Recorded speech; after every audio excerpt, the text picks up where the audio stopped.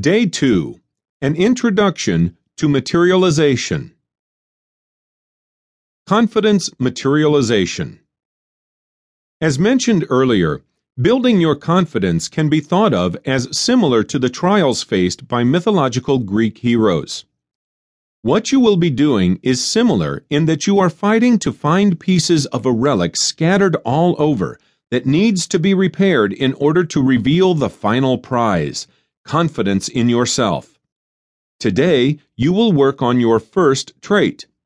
How do you transition from the negative blue trait to the positive red trait?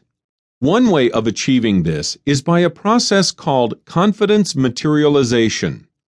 Materialization of a behavior is defined as making a behavior palpable and attainable. You want to gain more confidence, right? If confidence were to be materialized, what would it be in a physical sense? How can you materialize confidence?